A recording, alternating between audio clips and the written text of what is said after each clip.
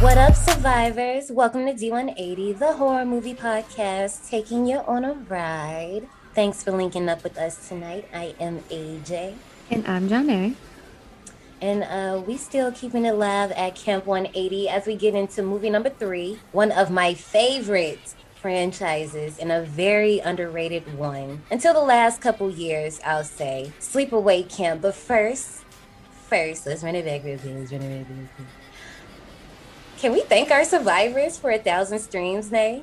Yes. Thank you so much. Are y'all kidding me?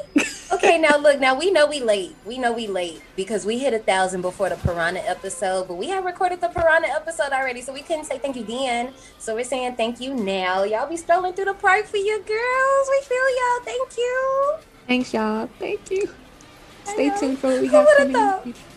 Look at us, Janae. Who would have thought we ghosted them a whole month and they still listen to us? It was more like a half of a month, you know. It was. You know what? It was. You right. And then we lost the episode. Yo, we have to figure out what happened to his house. I am so mad because that was such a good episode. We did so. Maybe we can. I don't know, because I wiped my computer since then, so it's like gone unless BJ still has it. So I don't know. I mean, we'll figure it out. But just once again, thank y'all from the bottom of both of our hearts, because chill. It's been a journey. It's been a ride. As ever, but let's get back to it because I couldn't wait to cover this movie, especially when I realized Janae probably hadn't seen this movie, and she didn't. And I fought tooth and nail. So it wouldn't get spoiled. I made sure I never posted it on D180. I tried to make sure I never reposted anything like I did because Janae doesn't do this anymore, but y'all remember this girl would go look, oh, what's this? And find out it's hot and burn it. So no. She had restraint this time. Okay? Okay? But if you guys want to catch Sleepaway Camp before we totally destroy it, because once after the Q line or kind of, I'll be fair this time because I learned that some of y'all actually do listen up to a certain point before we spoil it if you haven't seen the movie. So we'll try to keep it spoiler free. But if you want to catch it all before we take that official ride, Sleepaway Camp is streaming on Shudder, Tubi, Peacock, and Pluto TV. So you got all them places where you can go see it. All 3 of them used to be on Prime, but they ain't on there no more, so you kind of missed out on that train. But I cannot take on this movie without some help. So I reached out to a very good friend of mine, and Janae just met them in person, but I've been knowing them for a while. But we all just met in Vegas for the first time a couple of weeks ago. Let me introduce to the park for the first time my baby, Trey Bernard. Hi! Hey girls, how are you doing? We're fine. I love you so How are much. you, love? I'm doing great. Wow, I'm so excited to be on your podcast. I'm so We're happy excited to to have you. You know, this is going to be so much fun because Sleepaway Camp is one of my favorite horror movies, and it's just so fun and enjoyable. So I'm so Isn't excited. it? Yes, and Isn't so it queer. though? I just love it. Tell all our survivors what else you do if you have anything going on right now. All right, well, I don't have anything going on besides my regular day-to-day makeup artistry. So if you're in Dallas, Texas, hit me up. My Instagram is at TREBERNARD_beauty. So that's at Trey Bernard_beauty. So yeah, if you're in Dallas or you're visiting Dallas and you need your makeup done, just hit me up. When I say they will not lead you astray, they won't, okay? I'll make sure I'll link Face their, beat, okay? okay, not lacking.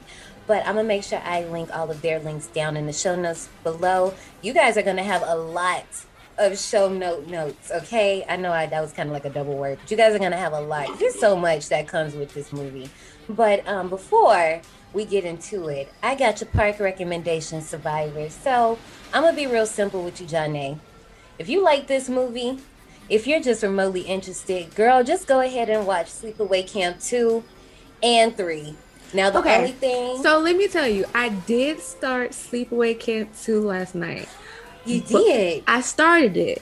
But then Uh-huh. I went down a rabbit hole because I was trying so hard to find Return to Sleepaway Camp because I was like, I Mhm. want to watch that. But then I started it and I was like, what the fuck is this? And then I cut it off and then just went about my life. Oh no. See, now I was gonna say it might like throw you off a little bit at first, but I do have to say the second and third, I guess it just depends on what you like. So I didn't, Watch them so all. okay. Yeah, I So Finish like them I them all. all. am gonna go back to the second Finish them one, all. like the official Sleepaway Camp 2, but I wanted to go find Return to Sleepaway Camp because I read that, that one acted like a true sequel and skipped what happened in the second and the third. So I was like, okay, let me go give that one a chance. And I lasted only like 15 minutes and I couldn't do it. It was almost like a Wes Craven situation when he took back Nightmare on Elm Street and was just like, yep, new Nightmare, official sequel, all the rest of that didn't happen. Or how I just say, like, you can literally watch the Nightmare on Elm Street 1, 3, and 7, all the Wes Craven touched ones and be fine. But Robert Hiltzik was like, yeah, no, you're doing too much. I'm just going to reclaim my movie. But yeah, I'm definitely gonna go back. I started it. I'm gonna go back. You know what I will say? It took me a minute to warm up to that Angela because, spoiler alert, it's a different one.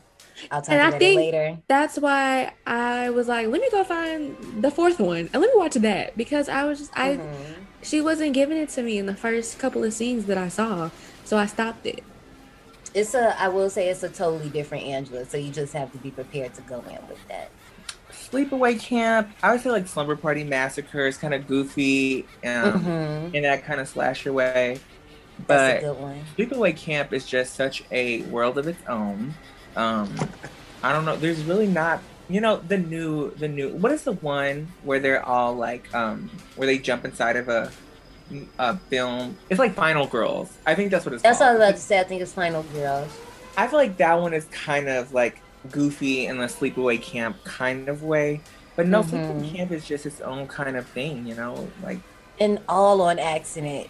I feel like it had to be a little intentional. They had to know, like, this is ridiculous. Like, this is stupid. I think I think he did. I don't know because I only knew this movie by the cover.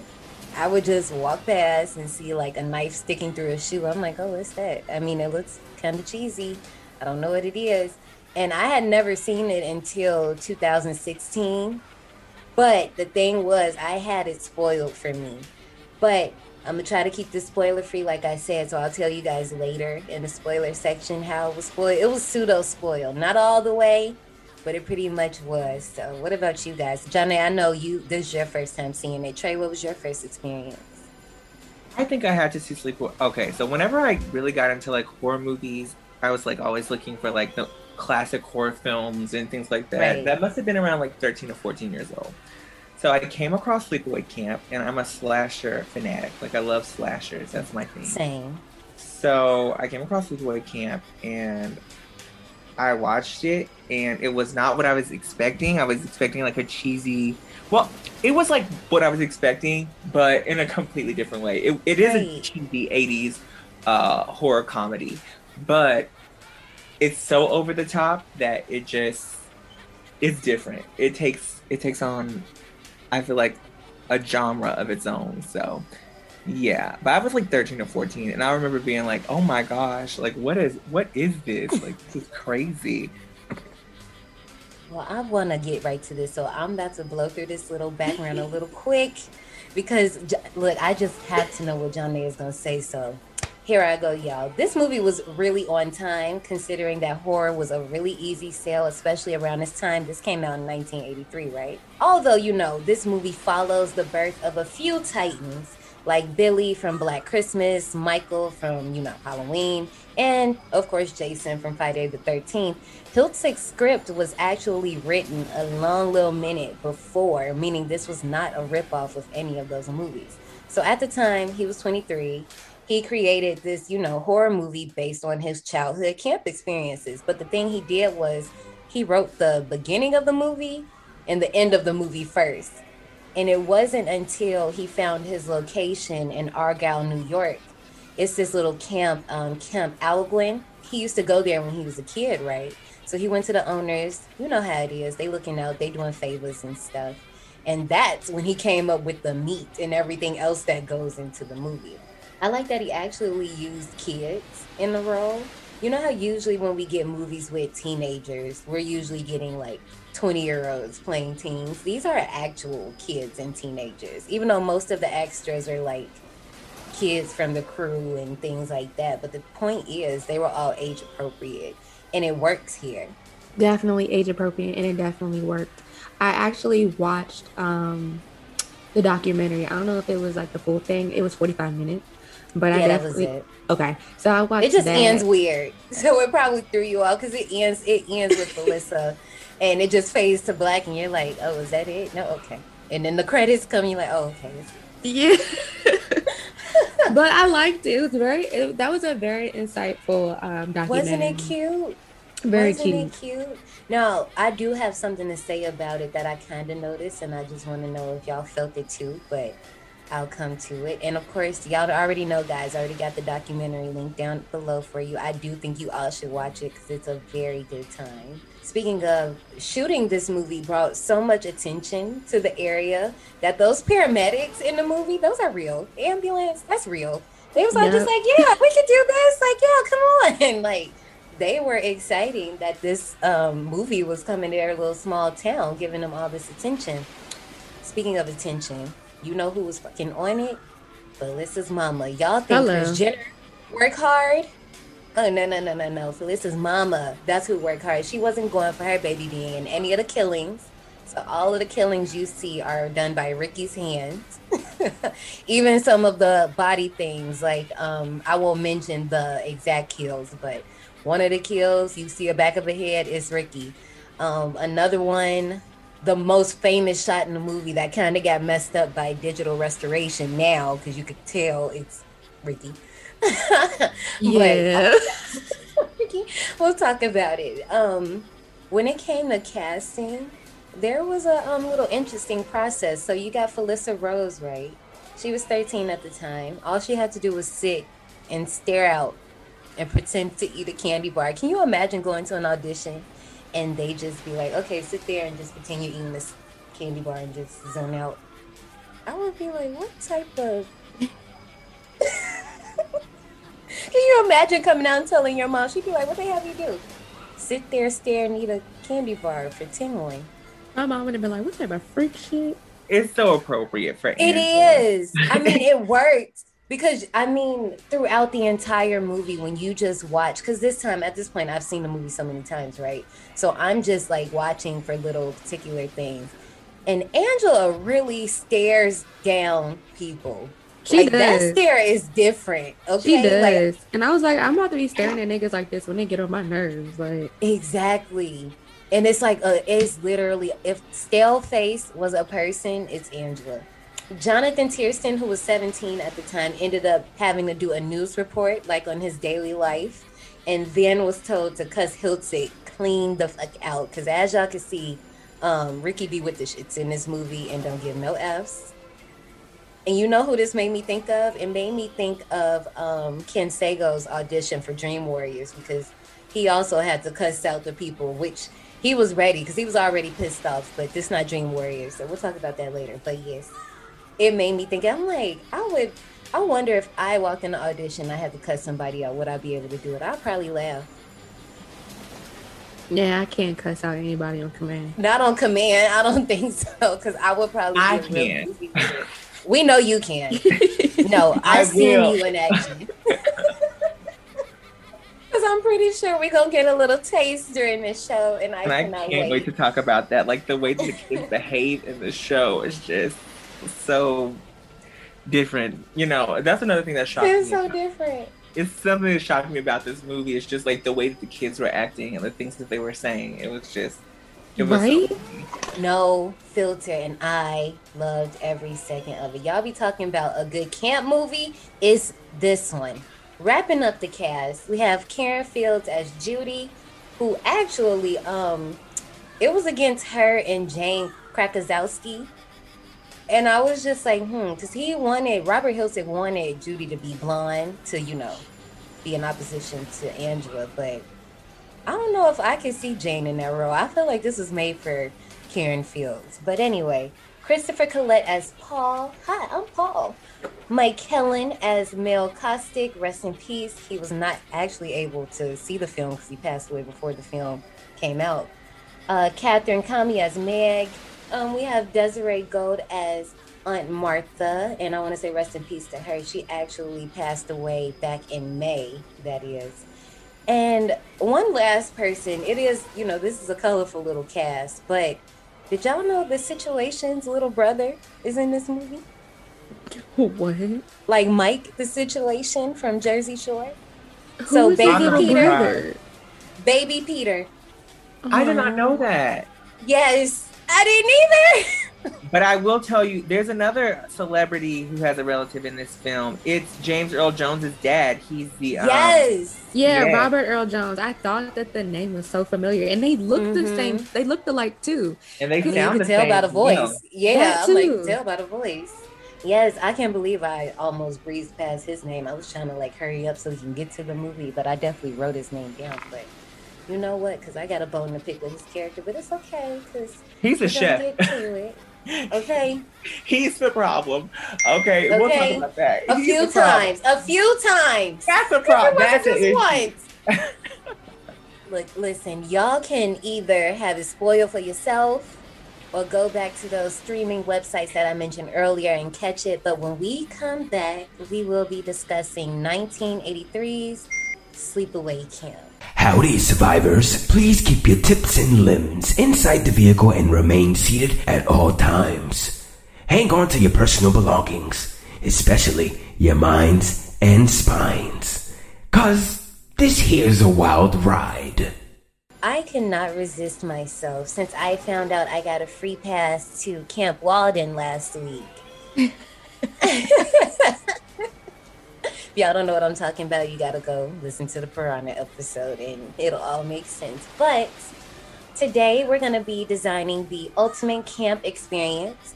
And then at the end, we're gonna tell you if we're Hallie or Annie from The Parent Trap. Yay! Okay. Oh, wow. Okay, so for question number 1, the question is, where is your camp? Is it in the woods?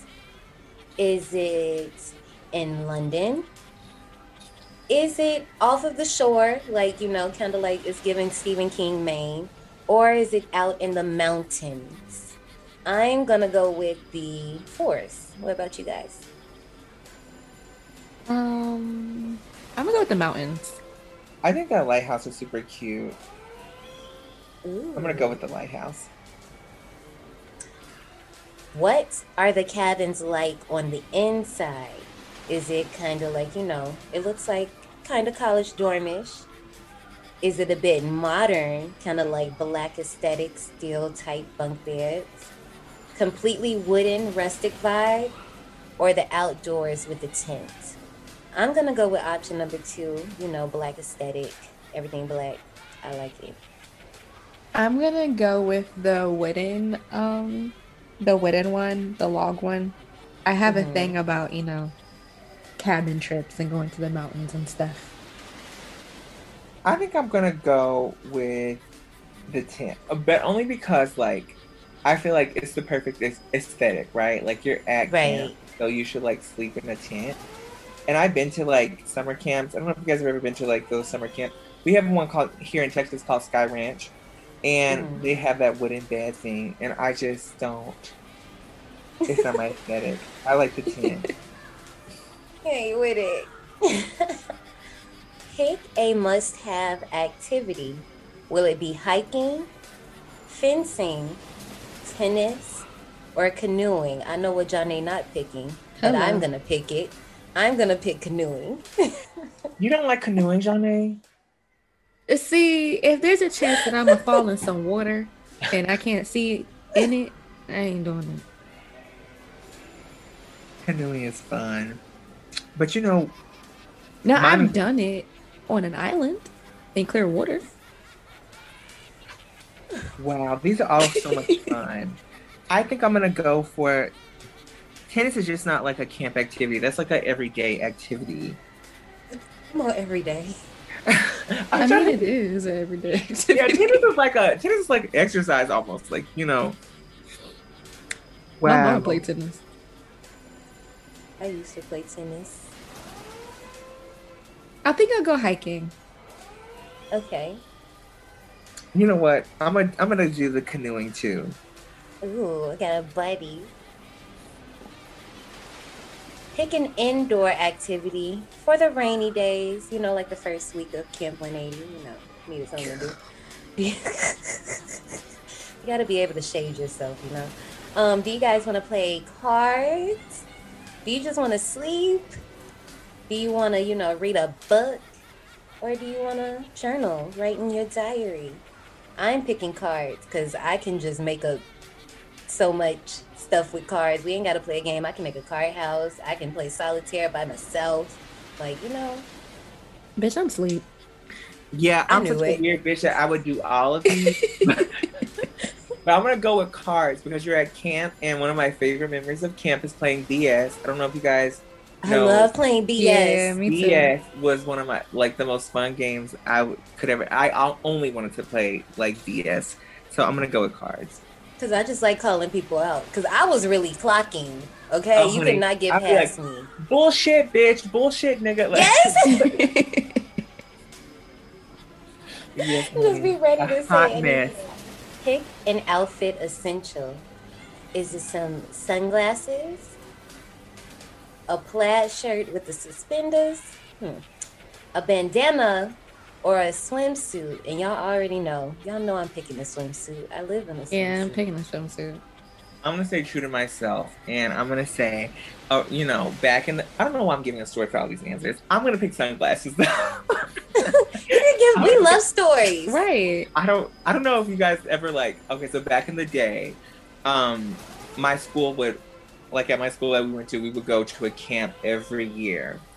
And there was an essential that I always needed, and it was a pair of Ray-Ban, like the regular Ray-Ban sunglasses. Yes. That was so 2011 of me. But it yes, was. Yeah. That was what I had to do. I just can't, like, I am notorious for bringing a swimsuit. Like, you never know. I don't swim in creek water. That's one thing they could never. I would put my feet in that. See, I would probably just put my feet in that. I don't know. I would have to, it would probably be one of those things I have to try once, see if I like it, and then judge it after that. Mm-hmm. Are y'all not scared of, like, I'm like scared, okay, and this is the most dumbest fear, but I have a fear of like wet leaves in water, and like, yeah, I don't like that. And like feeling things at the bottom of like, yeah, like feeling things like brushing up against me in the water when I can't see, like I just can't do it. And like, that's why I don't get in water I can't see in. And I can understand that. See, like, I don't mind sand between my toes, but yeah, if like seaweed or anything brushes past me, I get like weirded out. I don't like it. So, you're felt on that one. Pick a must-have camp snack. And we talked about snacks last episode, too. Is it going to be some peanut butter? Some Oreos? Some sour gummy worms? Or some M&Ms? Y'all know me. Sour gummy worms for me. Yes, I'm a sour gummy girl. So we all pick the sours. Yeah, because I don't like peanut butter. I don't like Oreos. Chocolate or peanut butter. I don't like chocolate either, Trey. Look at us twinning, because I can't fucking stand chocolate. Like, if I can't stand the smell of chocolate, I can't do it. Like, if it's a brownie or a chocolate chip cookie, I'm fine. And if it's like a Oreo milkshake or ice cream that has like Oreos in it, I'm fine, because it's not the main thing. It's drowned out by the ice cream. But by itself, oh God, no. No, I can't do chocolate. Oh my goodness. I can't do any, if it even looks like it has chocolate like in the vicinity, I can't do it. I can't even do white chocolate. I can't do mint chocolate. I've tried all these different chocolates. Now mint chocolate, I can understand why you don't want that. Because it's like eating toothpaste. I'd rather eat the toothpaste than mint chocolate. Right? Like, yeah. Who's out here eating mint chocolate? Listen, because when you go to, I haven't been to Olive Garden in a minute, but when you go to Olive Garden and they give you the little chocolates, I'm like, don't give me this. I don't take it. That's disgusting. Like what? I feel insulted. Because why just give me a peppermint? Exactly. I love a peppermint now, honey. You can't go wrong with a peppermint. But chocolate, ooh. And who wants to eat a chocolate after like they've eaten like a meal? Like, I don't know. Something about chocolate is just, it's not right. It's just not right. I'll notice that I'm quiet over here because it's not my first choice and it's not my second choice, but I don't mind it. I mean, if it's mixed in something, then I'm fine. But if it's like straight up by itself, I can't do it. If it's mixed in something, it ruins that something. Like, that's how I feel. Like, it's not, there's no place for it here. I'm sorry. I feel about peanut butter and caramel. Okay, now caramel. Now, wait a minute. Because I love Werther's. Me too. I love caramel. Those are old people candies. Oh, now But wait a minute. good. I'll cross the line. It'd be good, especially when it come out though. the purse. Okay, if it don't come out of purse, I don't want it. Listen, I remember there was a church lady. He used to try to give me them things all the time. I ate one. I tried. I couldn't do it. Especially when they started doing like the cream and berries one. I was with that.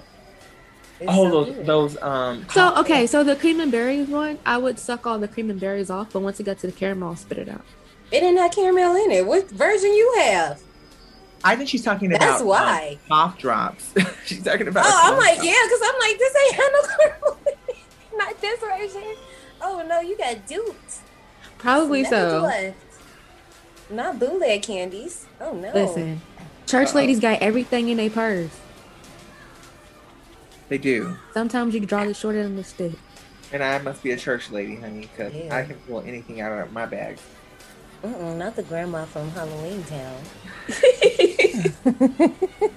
No, I'm really like Mary Poppins. Like, you need a telephone. What do you need? Because it's in here. What are you most homesick for? Your family, your dog, your phone, or your bed? My phone. I said my phone. You know what? Now that I have my child, not a dog, a child, okay? My K9 toddler, Marigold, I can't say anything else but Marigold. But when I used to go to summer camps, it wasn't a dog. It was my phone. Definitely a phone. Okay, what were you guys' results? I got Annie. I have Hallie. Ooh. I have Hallie too. You know what? That's weird because I always identified with the British one. I can see that. I must have hit the wrong button. I can see. I know. I can honestly see that. Yeah, I always identified with the British one. Hallie is the tough one, right? The tomboy. Mm-hmm. Yeah. Yeah, she's not mine. The quiz is wrong. It's because you picked the dog and actually staying in a tent. You're right. Probably, yeah. That's what happens. Sometimes you just need that aesthetic. But y'all ready to get into this movie? Because it's about that time. All right, card is here. I'm excited. I'm ready. All right, y'all. We be right back. Dear Mom and Dad, I've been at a sleepaway camp for almost 3 weeks. And I'm getting very scared. Welcome to Sleepaway Camp. Someone is watching you. Hey, Mama, Reba! Someone is waiting for you. Someone wants to scare you to death.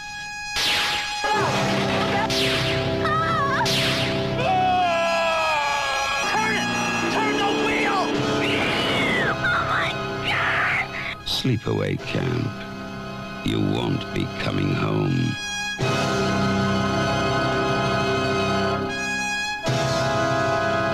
You know, I'm pretty sure that if I was a child in the 80s and I'm sitting there watching primetime TV with my parents and I get the trail end of that trailer talking about you'll never come home alive.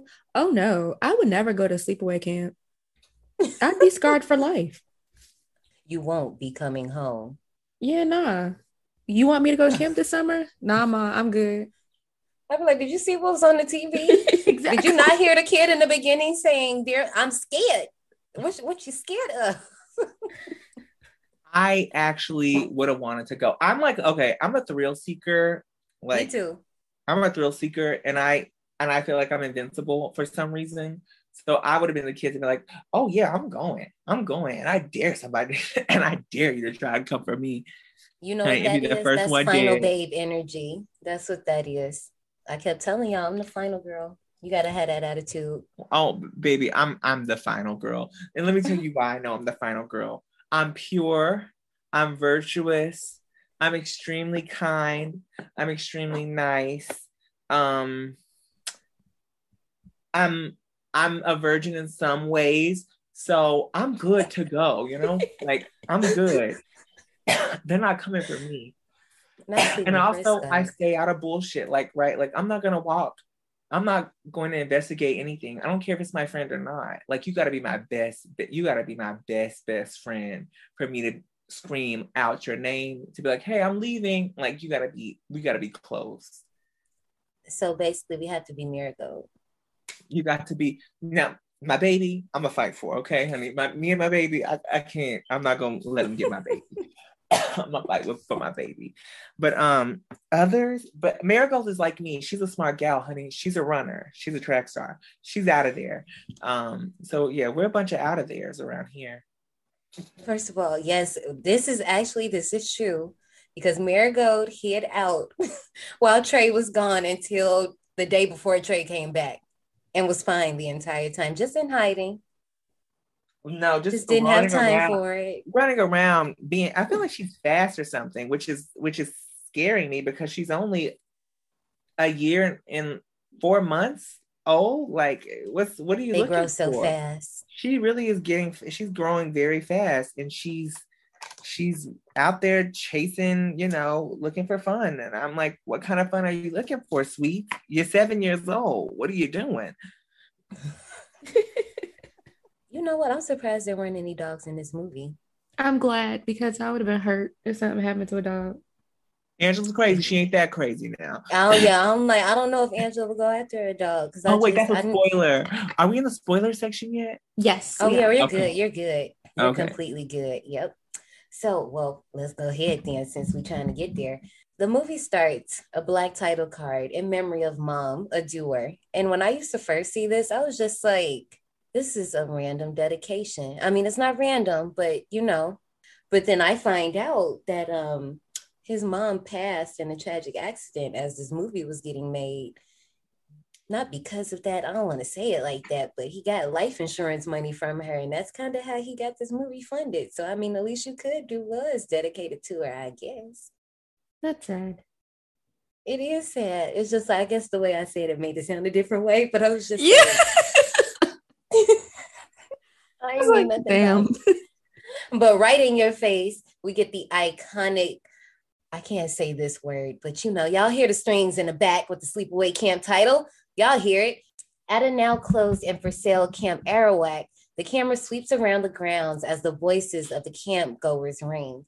It was actually fall when they shot this, and they had to spray paint some of the leaves so they would be green. They couldn't do them all, but just a small amount. No. So the scenery changes as we meet Angela, Peter, their father, John, and Lenny, as they enjoy some family time out on the lake. Their family chemistry is super cute, and their accents are very, very thick. That's all I broke down. I want to know what accents these kids have. Where are they from? I don't know. It sounds like Jersey. Yeah, it sounds like Jersey. It takes place in Jersey. Like all of them are from Jersey. Like everybody in the movie is, right? Mm-hmm. Yeah, that's what I was saying. I just think it's just shot in the New York area, but I think all of them, as Trey said, are from that area. Is that accent thick? Very. Meanwhile, to the gay dads, by the way, because I live for that. I was like, what is going? They don't even say it explicitly. So for the longest time, I really didn't even know what was going on until I was a little bit older. That I realized, like, oh, those are their two dads. Like this is their gay dad. And you know what? I'm glad you bring that up because you know what? So, they're in the water, and this is where the teens, we got Craig, Marianne, and Dolores, they're on a boat, right? And Dolores is water skiing. As we saw in Piranha last week, Dolores is trying to tell them something. They can't hear her. And Marianne, she could care fucking less. She's trying to drive the boat. No, Meg. She trying to drive the boat. Craig is like, you're not a lifeguard. I can't let you do this, whatever, blah, blah, blah. And the twins, meanwhile, Angela and Peter, they playing with their daddy. They done played a prank on him. They all in the water. And that's when John's boyfriend, Lenny, calls out from the shore saying that, the doc is coming. Y'all got to come on. You got to get ready. And this is where the dad turns to the kids and literally say, and I got to point to this, I'm coming. Dr. Thomas is coming. And the kids say, and Martha's coming? Is Ricky coming too? And they say, no, he's with his daddy. With that being said, I'm trying to figure out, how do so many people get confused on the familial ties in this story? I've heard people say that Lenny was married to Aunt Martha and he's messing around with John behind their back. I'm like, where did you guys get that from? That like, did y'all make this up? I'm very confused on where you got this from, because they literally tell you that she's the aunt, she's a doctor, she's on her way. And what perfect timing for her to be on her way, because she walked into a scene as the kids that were once on the boat have crashed into John and the kids while they were in the water. And now we're trying to figure out, first of all, can we talk about Lenny's reaction? John. I was like, that's it. You just go stand there. That's it. I was confused. He didn't run. He didn't try to go save anybody. He just stood there. Maybe he was Dolores is screaming and screaming. Save the people!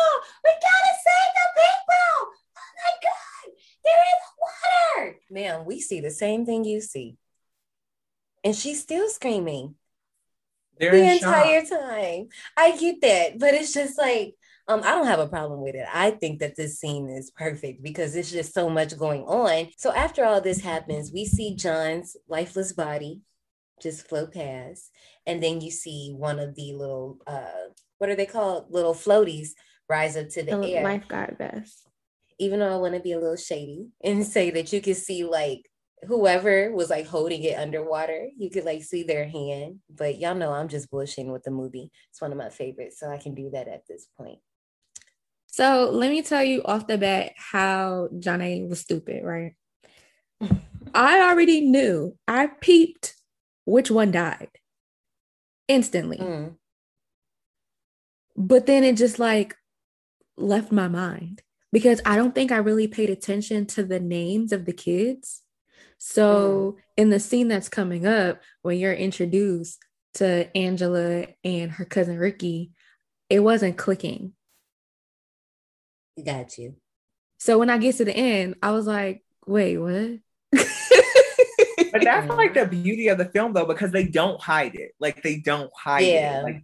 Like you, but you assume, right? Because it's so outlandish at the time that, that can't be what's going on. So your mind just is like, it tricks you into thinking like that you didn't see what you saw, but you see what you saw. I saw which one died, and I was like, that's clearly the boy that's left. And then I don't know, the thought left my mind, and then I just went along with the movie. And when I got to the end, I was like, wait, what?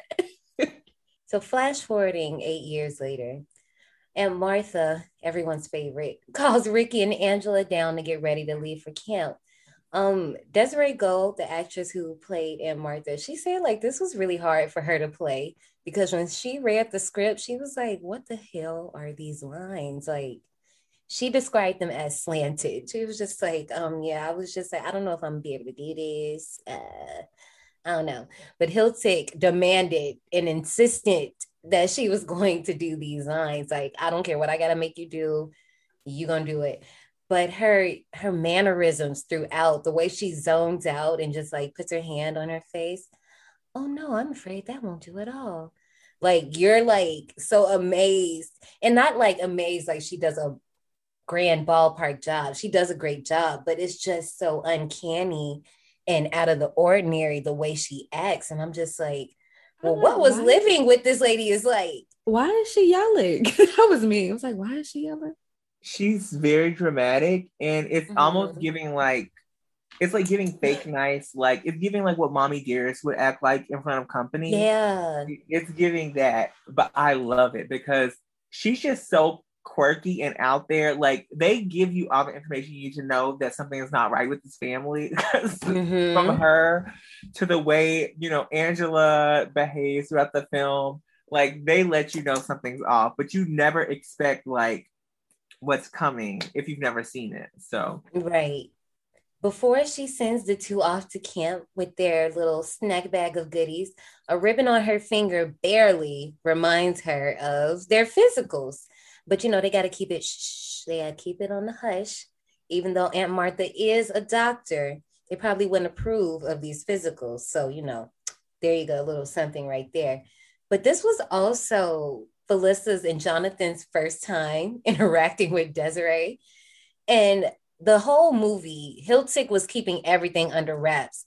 So they really didn't know what the movie was, where things were going, let alone, honestly, the full character of their characters themselves.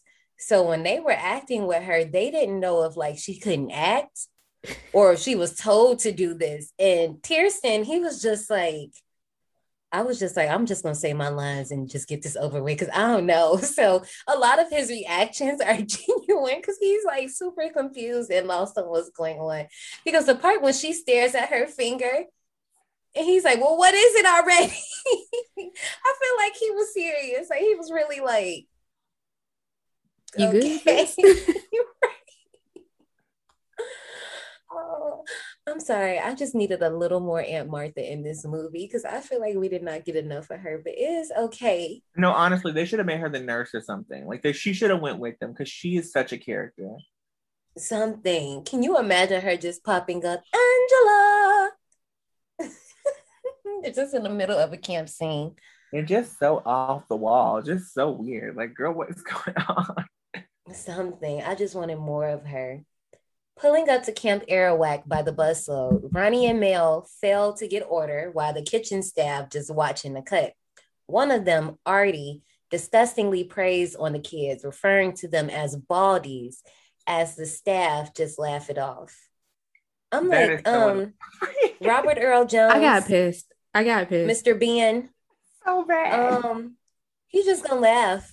I'm like, laugh. Why are we laughing at this? And then I mean, y'all just know this man do this.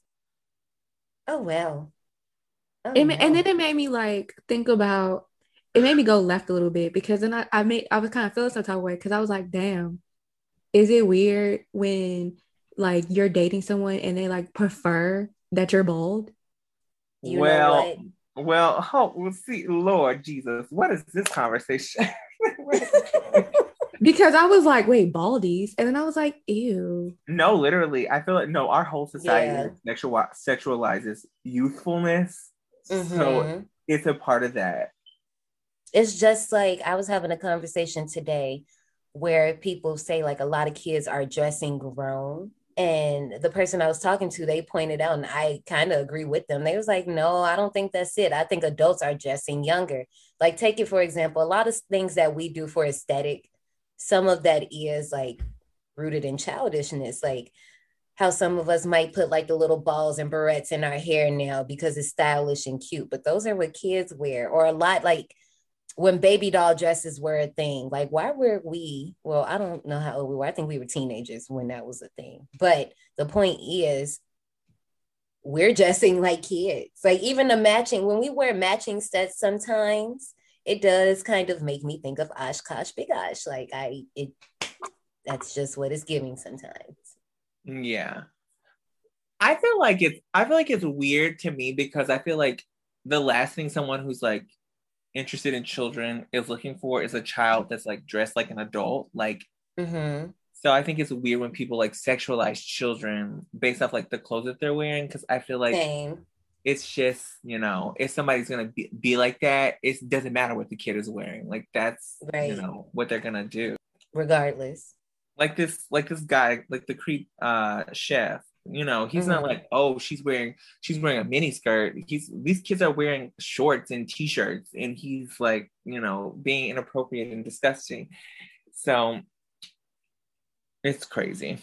Ricky introduces a shy Angela to Paul, Ricky's friend, who was also a regular at the camp, who mentions Judy, Ricky's little boo thing from last summer, who apparently had some major developments since then.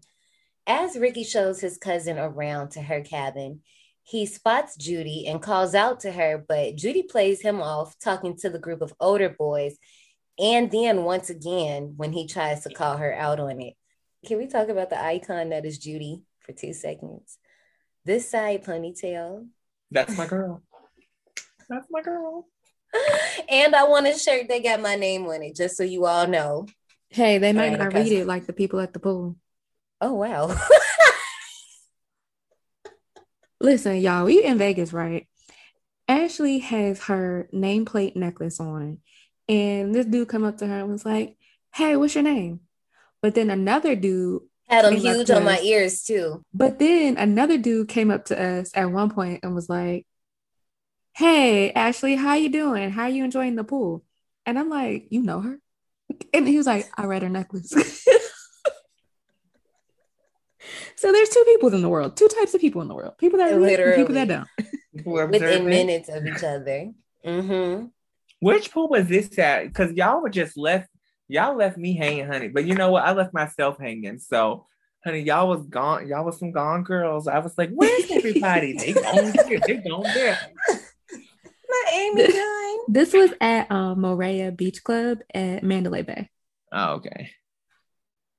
Yeah, I didn't make it to that one. Saturday? Saturday. Oh, y'all was going to see Fast. Y'all went to see Fast 9. Oh, yes. Inside the girls' cabin, Meg, that's Meg, M-E-G, not Meg, just in case y'all was confused, introduces herself and Susie as the camp counselors, all while Judy peeps Angela staring a little too long, and she don't like that. Off rip, off jump. Judy and Meg on that with Angela, which gets worse with everything that Angela does or doesn't do.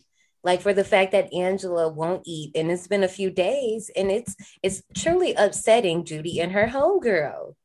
And you know what? I want to know. I want to see a movie like what happened before this.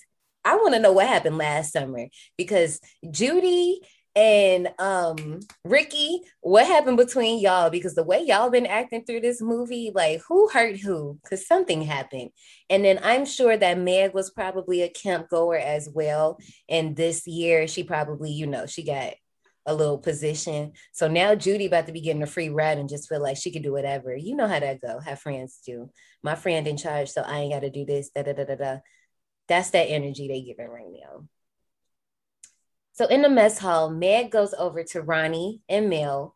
The latter, if you peep, Mel was being a creep from the jump. I was trying to figure out where did this all come from. When Meg goes over there, Mel instantly wraps his arm around her waist and is just looking her up and down whole time while she's telling them about Angela. And Ronnie goes to take Angela to the kitchen where he asks Artie to find her something to eat. All right. I don't think I did this because I was very, very excited. So trigger warning for this movie, sexual abuse against kids in a few ways, more than one. And I guess that kind of generally sums up the trigger warnings for this movie. So Artie takes Angela to the back where he intends to molest her. But in the nick of time, thank the Lord, Ricky comes in as Artie is unfastening his pants. Artie threatens them not to say anything, and then the two flee from the kitchen. Mel, who saw them flee, does not say anything. Artie's just got scared. Scared of what? The snake? And you're not going to say nothing, Mel? Them poor kids. No, also, really. Poor Ricky, because he said that they filmed that part a million times of him getting slammed against that wall with like no that. stunt coordinator. I saw that somewhere. I'm glad you brought that up. And I guess this is appropriate to say here. When you watch that documentary, it kind of sounds like they both had two separate experiences. Like Felissa is like all happy on cloud nine. And it seems like Kirsten is more kind of like, it was cool, but I kind of remember a whole different process. It just seems like Jonathan is more jaded. He was I feel like he's 17 at more the time, active. and Yeah. she was 13. Also more active in the movie. Like most of the scenes, you know, he's in most of the scenes. He's got a lot to do. He's got a lot of physical things to do in this movie, you know, and what's her name? Felicity? Felissa. She, you know, she just sits there and looks crazy and says a couple lines here and there. Right. So for her, it's more or less, I'm just happy to be here. This is my first movie role. I'm excited. I'm a child. I'm shielded from the world. Whereas Ricky, he was like, I'm in the trenches. Later that day, while preparing corn in the largest pot of boiling water I've ever seen. Now, I've seen some big pots, but this one took the cake. Girl, you need to go to the South and get you a good seafood boil. Those pots are huge, just like that. Yes. Like that tall, too? Yeah, you gotta get all the seafood in there. Yes. Like I've seen, like we have Gumbo? a gumbo pot. Yeah, no, we have a gumbo pot, but it ain't that tall though. It's big, but it ain't that tall. And then we even have another one for when my dad fries turkeys, but it ain't that tall though. I ain't never seen one that tall. He's making food for quite a few kids, and that's right. Like and I understand that. Yeah, that's like but they do have like really big tall pots. And have you ever been to New Orleans and like go to a seafood restaurant where they like cook the food and you can see it? You will see one. Well, he definitely saw the bottom of it once he got knocked out that chair and got doused and burned in all that hot water. This is the perfect time to talk about Mr. Ed French, who actually did the special effects. This one is one of my favorite ones because he is just screaming again with the screaming. And we look at him, his entire face has been just obliterated and burns. You can see all of like the boils just popping and the pustules and all of that. And what they did was once they got the prosthetics on him, he's lying flat on a board. And then there are some tubes basically running up through the prosthetics. And it's like this gelatin that's just like pulsating through the boils, making them pop and stuff. And it's like, if you look at his face, you can see like them pulsating in and out. And it just looks so good. But even along with that, even though Ed French had nothing to do with this was just part of the camp design. I didn't notice until I watched this exact time. Now, I noticed those fly traps. Those fly traps are not hard to miss at all. But I just didn't notice like all of the insects that are just naturally flying around, but it makes the movie even more. It gives it more. I definitely noticed those flies and possibly roaches that was crawling on the pots behind. The kitchen. Yes, I noticed that too.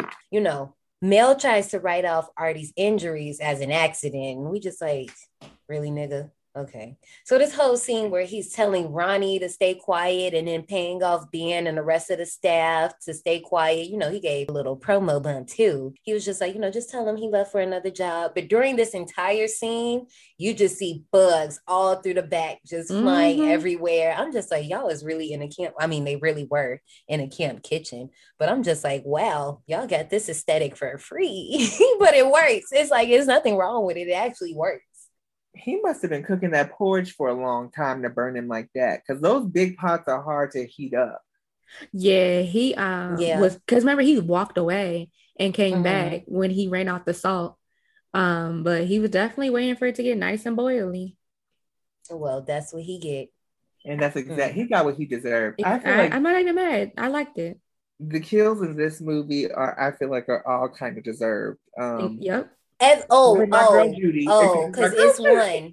it's one that I will get to because I mentioned it a little bit last week, but it's one that we're gonna get to. But Ricky and the rest of Cabin 19 play a prank on Mozart, who I personally feel is very underutilized in this movie, but I will also come back to that later. Gene, their counselor, comes in to bring them to play a game of baseball with the older boys. Now, with some money on the line, there's a long baseball scene, but I also don't mind it because the banter is fire. Eat Yes. shit and die, Ricky. This is my favorite. Eat shit and live, Bill. Just kills me. And What when a you straight think about face. it, would you want to eat shit and live? Like, no. That Would was you? that's one of my favorite lines from this movie. Eat shit and live. So the young boys end up winning. This sparks an even bigger war between the groups. That night at a dance in the recreation cabin, Angela is approached by Kenny and Mike. They literally mock her for being weird, prompting Ricky with his big old hat. He thought he was about to fuck him up at the party. He was up in his cabin. He was probably like, what I'm about to wear to this social, this hat, I'm about to kill him. He walks in, instantly sees them messing with his cousin, checks Kenny, and starts a fight with dang near all the boys in the mess hall. This little middle finger, did y'all see that boy walk past and give the finger? Nobody noticed him. It's the funniest middle finger I ever seen in my life. I think I missed that part. This boy literally just walks past. I don't know why I'm doing it like you guys can see me, but it's funny. But the other thing I peeped, it's a whole group of little kids, like small children. I know it's children at the camp, but they are all in the back, like just sitting on the ground, like they playing patty cake in a circle or something. I'm like, why they not asleep? That's a good question. They just up watching this action, watching these teenage boys fighting, Yeah, Ricky cussing everybody out. Yeah, how can you sleep when all that commotion is going on? Well, I mean, they were in the rec hall, so the kids, they would have been in their little bunk. They just had them sitting there in a circle on the ground. It's probably doing some kind of witch chants or something. Mm-mm. Paul stays behind and befriends Angela by, telling her some shit they did back in the day when him and Ricky, penny raids, all that. They was getting in trouble, all that good stuff. Prompting Angela, she kind of feeling him a little bit. She's seeing that he cool people. And when he leaves, she speaks for the first time, telling him good night. And first of all, he was giddy as hell to hear her speak. But you know who was mad? Judy. I thought that was cute though. She like herself some little Paul. I mean, that was cute between them, but I'm just trying to figure out what Judy was hating from outside the club. Because everybody wasn't paying attention to her, only her.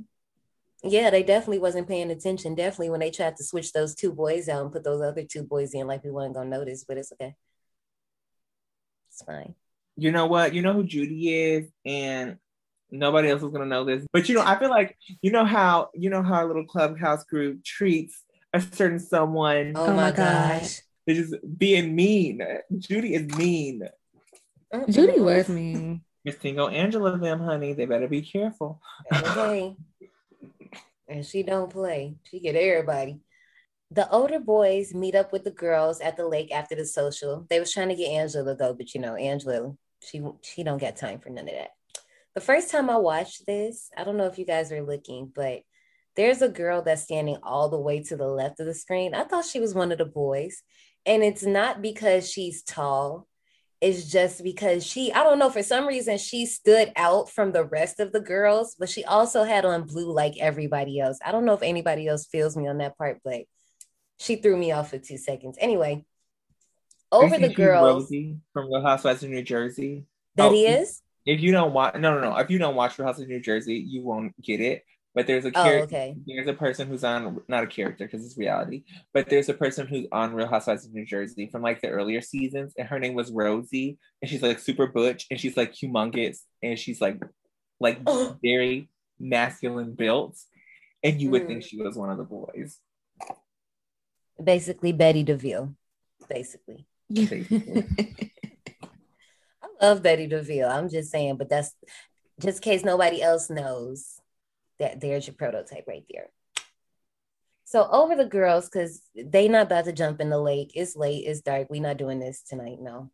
All the guys jump in the lake, assed out, as Kenny and Mike, who was just smoking under the canoes, come up trying to get Leslie to go row with Kenny. She agrees, but once they're out there, he jokes about the water snakes and overturns the boat. Leslie furiously swims away as Kenny underneath the underturned boat is attacked and pushed under the water, drowned by someone.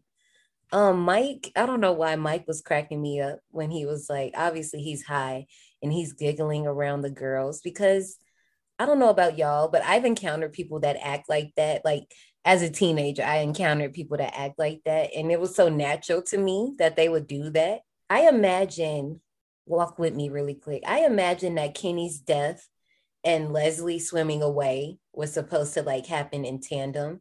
Cause like if she swam away, why would he go under the canoe and start talking to her? You know what I'm saying? I think uh like you get what I'm saying? Like the editing obviously doesn't show us that, but I'm making up my own thing here. But I'm saying like if this was edited differently, we probably would have seen them like fall out of the canoe, right? Then we see Kenny come up under the canoe as Leslie's swimming away, but hear him like calling her as she's swimming away. I know that doesn't happen in the movie, but I'm saying like I feel like that's like the best explanation for like why would he do this? Like you knew she was gone. You know what I'm saying? Yeah, I just didn't think that he knew that she was gone. That's my little explanation for it. Also, I can never spot the change in girls. So the girl that originally played Leslie, don't ask me how because I don't know, but she was unavailable to shoot the part where she like, I guess, swims away or gets out the water. I don't know. She couldn't do something. So Rob's girlfriend at the time, now his wife, Minnie Hiltzik, ended up doing it. And everybody's like, it's two different girls. I can never tell the difference. I didn't notice that actors changed. I swear to you, I never clocked the difference. And I pay attention to that scene every time I watch the movie since learning that like some years ago. And I can never clock the change. It looks like the same girl. Like somebody help me out because it looked like the exact same girl to me. Yeah, I didn't know. The next morning, Hal, a lifeguard, already mad at the world that he's cleaning, but quickly turns into shock as he discovers Kenny's body with, you know, they were talking about water snakes, and it's one sliding right out of his body. This life cast looks so good. It did. I mean, I doubt his really body would have decayed that quick. I don't even think it's decay. I think the piranhas came and got him. Apparently, they got over here too to Camp Airwhack. I think they took a few nibbles. And so Mel ends up deeming this too as an accident, despite the suspicion from Ronnie and police officer Frank Britton. But, you know, Ronnie eventually mentions that Kenny was actually a good swimmer.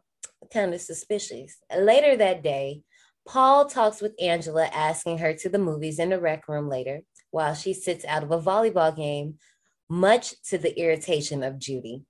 Meg tells Angela that she either has to participate or do nothing at all, which includes talking to boys. But you know what? A real one swoops in and saves the day. Yes, Susie, shutting it down real quick.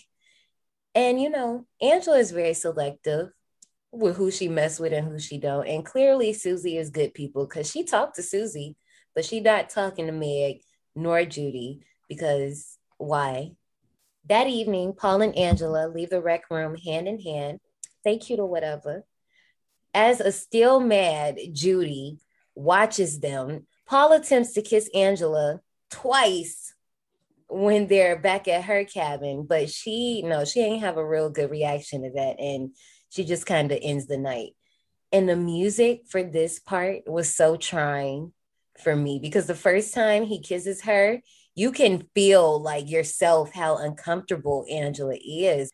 This is a lot for her at the moment. You know what I'm saying? I never got like why he was into Angela because Angela just seems like she's a little off. I don't know. That just feels odd to me. She's a sweet girl, but she's off. She's got some issues. She's working through some things. As we all I are. hate to do this to Paul, but I wonder, is it like he kind of figured that he can like maybe have an easier time manipulating her or getting her to do things it always he wanted? feels like that when you know in movies where someone's a little different and people are trying to like seduce them. Like, what are you interested in? Like, it's odd. Later on, a little whipped cream prank goes left when Mozart brandishes a knife, but it's quickly intercepted by Jean. For purposes, here's our murder weapon, people.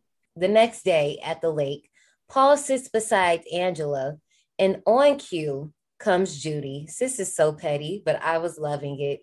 Oh, look at the lovebirds. And then once Paul said whatever he got to say, and she just twirled, sorry. I could not take it. I'm like, why are you being annoying? Why are you irritating these kids, Judy? Leave them alone, girl. But of course, Judy goes to tell Meg, and on cue, Meg just storms towards them, and Paul's just like, all right, I'm about to go. I'm out. Meg's, because first of all, when I seen Meg come, I knew she was about to be on that good bullshit. I was like, okay, what you about to do now? But she really showed her ass because she started asking Angela if she was going to swim, and Angela just sat there. And Megan got so pissed that she started shaking her. I was like, wait, but she was really ragdolling Angela. Like Angela was getting ragdolled in that seat until Ronnie comes over there, pulls Megan off of her, and it's just like, sis, like, what are you doing? Like, go work and then come meet me afterward because you're doing a lot. That's the best revenge, though. Like when somebody is like bullies, they don't know how to respond when you just don't do shit. Yeah, inadvertently, it makes them look crazy. Right. But I see it from a different perspective because I think she was frustrated with Angela because Angela wouldn't talk. And I would be frustrated too. I'd be like, okay, little bitch, if you're going to be mute, if you're going to be silent, then you need to go home. Okay, I'm calling your mom. Because I mean, even to further your point, remember I said earlier, you see Angela is selective with who she talks to. She'll talk to Susie. She'll talk to Paul. Clearly, she talked to Ricky. She'll talk to Ronnie. That's it. Her circle's small. She ain't fucking with y'all. She not talking to y'all. Because also all them other little people were off. Like, I'm not about to talk to you and you talking to me like you crazy. Exactly. She only talked to the people who were nice to her. Everybody else was fucking rude. As she should. And I agree with that, but she's a counselor, right? So you don't talk to the kids, right? But the counselor, you know, she's asking you a question, you know, you don't answer. Girl, if I was one of the counselors at that camp, I'd be like, I can't deal with her. Somebody else don't have to deal with Angela because I just couldn't do it. I can't do that no talking thing. Girl, come on now. And especially if you can talk. Like if you can talk and you talking to people and you just gonna ignore me, baby, that would get on my nerves too. But I understand from Angela's perspective as well. But no, it would get on my nerves. In the girls' cabin, Judy approaches Angela and is angry, claiming that she got Meg in trouble. Judy starts getting at Angela again and asks her why she will not take a shower or go swimming or change clothes with the other girls. Angela still ain't answering. It's still silent treatment. Judy gets so upset that she just goes OC with it. She's talking about how Angela ain't reached puberty yet. She's a real carpenter's dream. Flat as a board and needs a screw. She could not wait to say that. And Susie reluctantly slapped the hell out of her. She ain't want to, but it was too much. It was a lot happening. She was verbally assaulting this girl. Smack the bitch. And John A, you said, no, I'm ready. Smack the bitch. Like, you doing too much. No, it was the way that Angela just got out. I'm going to see my cousin and just leaves. I was like, oh, okay. Whole time Susie is still like shook from what she did. Angela's just like, all right, peace out, y'all. On her way, she gets hit with a water balloon by Billy and his friends from the rooftop of their cabin. Yes, these boys were on the cabin having a full-blown water fight. How no one fell, I don't know. I guess we'll never know. But you know what? Guess who walked outside at the right motherfucking time? Motherfucking Ricky. Cussing everybody out on site. Don't give no fucks until Mel comes around and start yelling at everybody. Gets them off of the roof. Then Ricky gets in trouble. First of all, Ricky really did not care. Mel was standing right there and he goes, those cocksuckers hit my cousin. I can't even be mad at you, Ricky. I would probably still be going off at Ricky the is mouth too. so funny. And he is one of the best parts of this movie. And him just running around cursing, acting a fool. Just Ricky. Don't care. Don't Okay. care I mean, at I all. get it. He be at home all year with his mama. He probably be ready to come to camp and let loose, okay? Just cussing everybody out, honey. And Angela don't even talk. Like, what's going on? One of the kids talk too much. One of them don't talk. Like, what is going on? Sometime later, while his friends go off to play baseball, Billy stays behind in the cabinet. You know, he got to take a wicked dump. Someone locks him in the toilet stall, then goes back around to cut the screen behind Billy, shakes a hive full of bees into the room. And Billy struggles, but finally breaks out of the stall, but is stung to death with bees swarming his entire body. See, and this made me mad a little bit because why your ass ain't just crawl underneath the stall?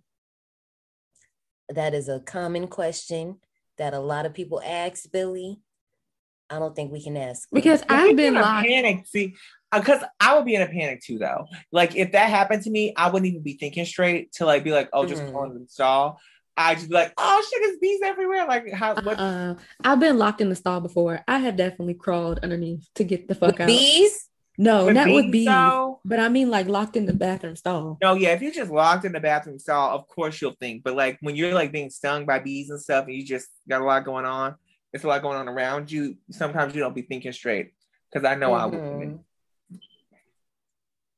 So Mel learns about Billy's death and confers with Ronnie, who informs him that, since all this topsy-turviness has been happening, parents been snatching their kids out of camp left and right. We only got 25 kids left. So what you trying to do? So Mel, he just like, I am ruined. What the fuck is happening this summer? But even growing more paranoid, he thinks that Ricky is the killer due to seeing the hate in his eyes, the blackest eyes, the devil's eyes, and his threats on top of that. And, both of the boys that have been killed all bullied Ricky. I knew Ricky wasn't the killer because Ricky would have killed them in front of everybody. Like Ricky is a rowdy rustler, he's so passionate and in the moment. Why would he kill somebody, after the fact? He would do it right then and there. Also, where are the police? If people are being murdered in this camp left and right, and people are removing their kids, no one's calling the cops. Like no one's alerting the authorities on what's going on. That's one thing that always trips me out about Sleepaway Camp. And I know there's always been mysterious accidents. Like someone falls into a pot of boiling water. Okay. But you still call the damn cops. I mean, you still call the police. Right. And if somebody dies at a sleepaway camp, they have to like close the camp down. Like the camp closes down. This dude is just keeping these kids. Like you already got the money. Like what you need to keep the kids there for? Like it's crazy. I'm just gonna say it's the 80s. That's right. That's all I can say. I don't even know what else to do about that because Angela is waiting around outside and is scared by Paul, who she mistakes as the killer, even asking, well, what happened to Billy? Like, how we know it ain't you, Paul? Running off to the beach, Paul and Angela, they start making out, they cute, they getting fresh, whatever. But Paul takes it a little bit too far, getting touchy. Angela stops him, but he continues anyway, talking about, I'm not doing anything. You're doing too much. And she don't like it. Stop.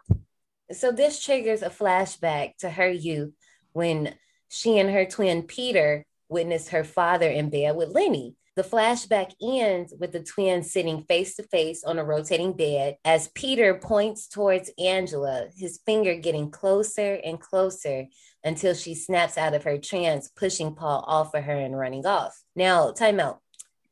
A lot of people be saying like they be thrown off and confused, like what the fuck just happened in this little flashback. And it's literally the movie telling you the end when you think about it. Like think about it how I just explained it, right? Knowing what you know about the end and you see him sitting on the bed across from his sister and it's like he's just staring at her and just pointing at her. You get what I'm saying? Like, yes. I'm you now, And I've heard other people explain it as the part where they're in the bed and he's pointing at her as them imitating what they saw their dad and Lenny do. But I'm like, I don't think that's it. I think it's the first one that I just said. Like, I think it's him, like, So her. actually, I went left like the rest of the population. I thought that. I got a little scared. No, I didn't. I never thought that. I always knew it was like some kind of like, and I think it was almost like a soul. I thought it was like a soul shift or something like that. Like they were like doing some kind of like magic thing. Mm-mm. But now I think it's just symbolic of the Not fact the heart that of Dambala. yes, yes.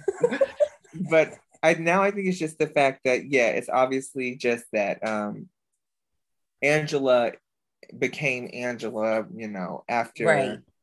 whatever happened. But I never knew why they showed the fathers together. And that's why I think some people think that from the beginning that one of those was the aunt's husband. So I think they show the fathers because when you think about it, they showing the fathers, right? Yeah. Angela's having a flashback while Paul is filling her up. They're literally in the same position as John and Lenny were in the bed. And she's probably thinking like, well, is this supposed to happen? Is like, it's a lot. You get it? You get what I'm saying? Yes.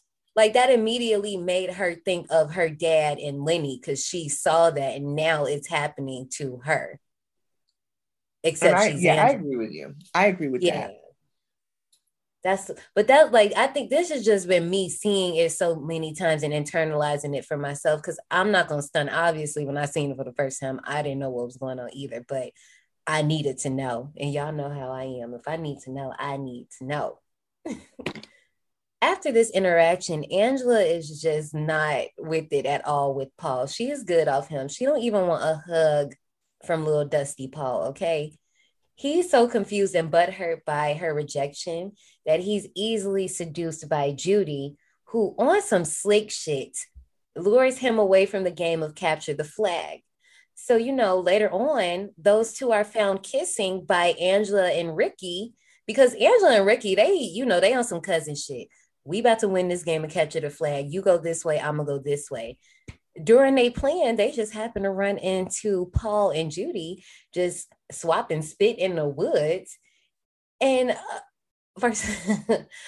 besides Angela and Paul, I still want to know what happened between Ricky and Judy because they little acting, and I know they're kids, which makes it even better. What happened last summer between y'all? Because y'all real life hate each other. Like y'all been dating for years. And I want to know. I'm nosy. I need somebody to get on that. Somebody make a movie. I don't know. I think that they started, I think she started feeling herself because she probably went back to school. She's got boobs now during the school year, started smelling herself because now the little boys are all on her because she got boobs and she developing. So Ricky came to the camp thinking, oh, I got my little camp boo, whatever. But she's seen Ricky and she like, oh, these, I don't want him because all these other little boys are paying me attention now. So why do I want you? And I can get all these other little boys. So she played him to the left. And now Ricky like, fuck you, bitch. And now she like, fuck you, bitch. I also think that she's just like a bully and he just hates the fact that she bullies like his cousin. Like, I think that's what their real issue is that she's always being mean to Angela. But I do think maybe they used to date, They did. That was his little boo thing last summer. Now she acting all brand new. It's the boobs and the side ponytail. That's what it is. She mastered it. She got her look down. Feeling guilty about what happened between him and Judy, Paul attempts to explain himself to Angela while on the beach, but this time, like I said, she good off him. It's silent treatment for you, Paul. As Paul continues to try to talk to Angela, he's put on blast by Judy, who claims not only did I kiss your man told me that you are a prude. And I'm just like, not you talking good shit on Angela's name. And Angela was even devastated. I don't know if y'all paid attention to her when she told her, but she looked at Paul like, now hold up. Yeah, she did. And he don't even defend himself. He just leave. I'm because like, so he know he wrong. Exactly. So you knew you said it. So now Judy and Meg then start double teaming Angela. Meg done picked this girl up over the shoulder and is about to throw Angela in the water. Now, we ain't never heard Angela's volume go past 2, okay? 3 at best. This child is screaming, hollering for someone to save her. And I peeped 2 adults around this area while this is going on, besides Mel and Ronnie, because they was occupied with some other stuff. Where was y'all? Camp Arawak, I need y'all to do some better training on your counselors, because what was happening here, okay? So Ronnie and Mel, well, Ronnie, he lifting weights in the cut, you know. He got to show off them short shorts. But Ricky tried to save Angela, but he got blocked by Mel, who is just hell-bent on the fact that Ricky is killing everybody. It's not fact, but, you know, in Mel's head, it's a fact.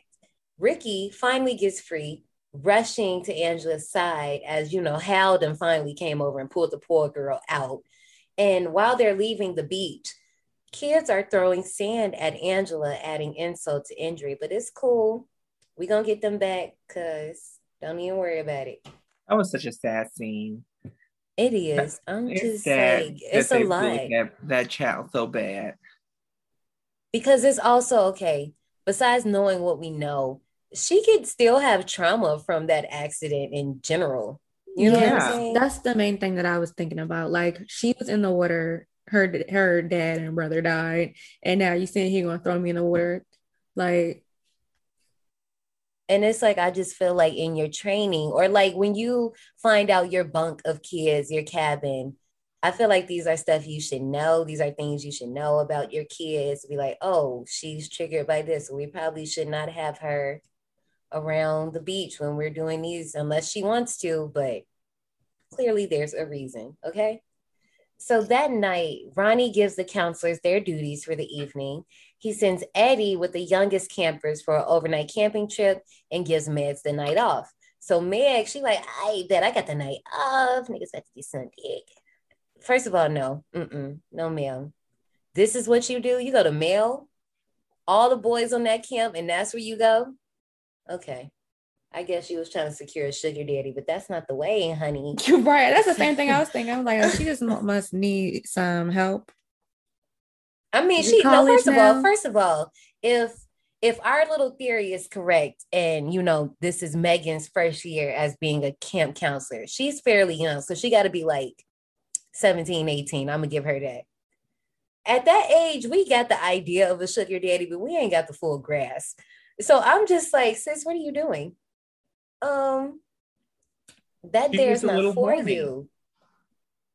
All them boys there. Well, all them boys there. I don't know why she didn't sleep with the hot counselor. What's his name? Ronnie, honey. I don't know why she wasn't sleeping with Ronnie. But... And to this day, in real life, still has a head full of hair. Girl, missed out. So I'm not condoning none of this, but I'm just saying, if you were going to choose short shorts over there, okay? Keeping her date a secret, she gets ready, but there's a line for the shower at her cabin, so she goes to an empty one to prepare. During the shower, she's stabbed in the back. Her disappearance goes unnoticed for a little bit as the camp activities go on per usual. You know, it's a little social in the rec, and Eddie is taking the kids out to the wood. Outside in the rec hall, Paul approaches Angela again and tries to apologize again. And Angela, she's just like, you know what? Meet me at the waterfront after the social. And Paul like, oh, okay, bet. Shawty, I'm breaking her. Okay, all right, keep thinking that. Remember Eddie, who I mentioned earlier? So, you know, after he got those little kids set up for their overnight trip, 2 of them wasn't going for it. They want to go home. So Eddie ends up taking them back while the other 3 are sleeping. And when Eddie comes back, he walks in to find out that the 3 kids that he left there then get fucking axed to death. Like, it's a hand dangling there. If you looked at the scene really closely, there's just a hand just there. Hi Hi, survivors. AJ here. I know we normally don't interrupt the show like this, but sometimes I be having thoughts while I be editing, and I gotta get them out, right? So, at this point, and spoilers for Fear Street Part 2. So if you haven't seen that, just go ahead, skip over this, act like it ain't happened. But if you did, y'all know the scene where Tom goes into the cabin, or can't really remember what it is, but it's a cabin, and he F's up all those kids, and we just hear the axe swinging and the blood slashing and the kids screaming and all that. Well, that's what I imagine Angela did when she axed these kids in the woods. And that's it. I also want to give props to Eddie because I genuinely believed his reaction. Like, that was a real reaction if I ever seen one in a horror movie. That just made me mad though. Like, how you just gonna leave the rest of the kids out there? Like, I could never. I wonder why two camp. Okay, well, I know why, because movies got a movie. But I feel like you would send two camp counselors out. We just all would have went back. I would have woke them kids up. All right, let's go. All right, camp over, trip over. So this was the kill I was talking about, y'all. When I said it's FTK, even though Hiltic, he's like, I probably wouldn't have did that because, all they did was throw sand at her. That's enough. Why are you throwing sand at people? Exactly. No home training. Why are you throwing sand at people? So I don't feel bad about them kids getting hacked up. I really don't. All they did. That was a lot. Okay, that was enough. That was a lot. Okay. You know how hard it is to get wet sand off your body, let alone just sand? Like, no.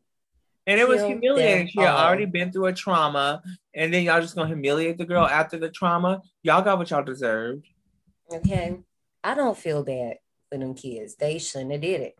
Like, them two kids that wanted to go home got lucky. Consider yourself blessed, honey. Meanwhile, Mike and Judy make out in her cabin while everyone else is at the social. Mel, who just left the social, stops in looking for Meg, and Judy directs him to the empty cabin. After Mel leaves, Mike opts to leave because, he ain't trying to get caught. It was already a lot going on, Judy already kissing everybody. Now you kissing me. Mel coming up in here. I'm just going to go to the social, girl. I'll see you later. Mel finds Meg's propped up body. Why was her body just in the shower like that? I don't know. It don't matter. Anyway, he just knows Ricky did this to get back at her for earlier. And Mel gives a full monologue to Meg's deceased body just lying on the floor. And apparently in a different cut, we see more of Meg's body, like just on the floor, but he's just going back and forth. I'm like, go call the cops. You're just talking to her. Like, I know she did. Like, she a little pale looking down there, but can we go get help? Like, can we be a little more reactive? He's just a little sad because his little sweet tenderoni done got. Not you, man. Creep. I say that a lot too. I don't know if you ever heard me say that, but I definitely be saying, not you, Meg. Oh my God. Because Judy got nothing better to do, she bored. She curls her hair in the dark as the killer enters the cabin, knocking her out, shoving a pillow over her face, forcing the curling iron inside of her vagina and burning her and suffocating her to death. I didn't realize that that's what had happened. I knew she got burnt, but I didn't realize that it was there. Yes, baby. A most violent death, a most deserved one, but a violent one. They did Judy dirty, honey. They did her. And then to add more insult to injury, she just gets pushed behind the bed on the ground. I said, oh, damn. Let's just go ahead and address this right now. I love that we get new updated and remastered versions, but some things don't need to be remastered. And this was one of them because, baby, when the silhouette is standing in the doorway, and Judy's like, who's that? And then we look at it, and I'm like, it's Ricky in a wig. Right.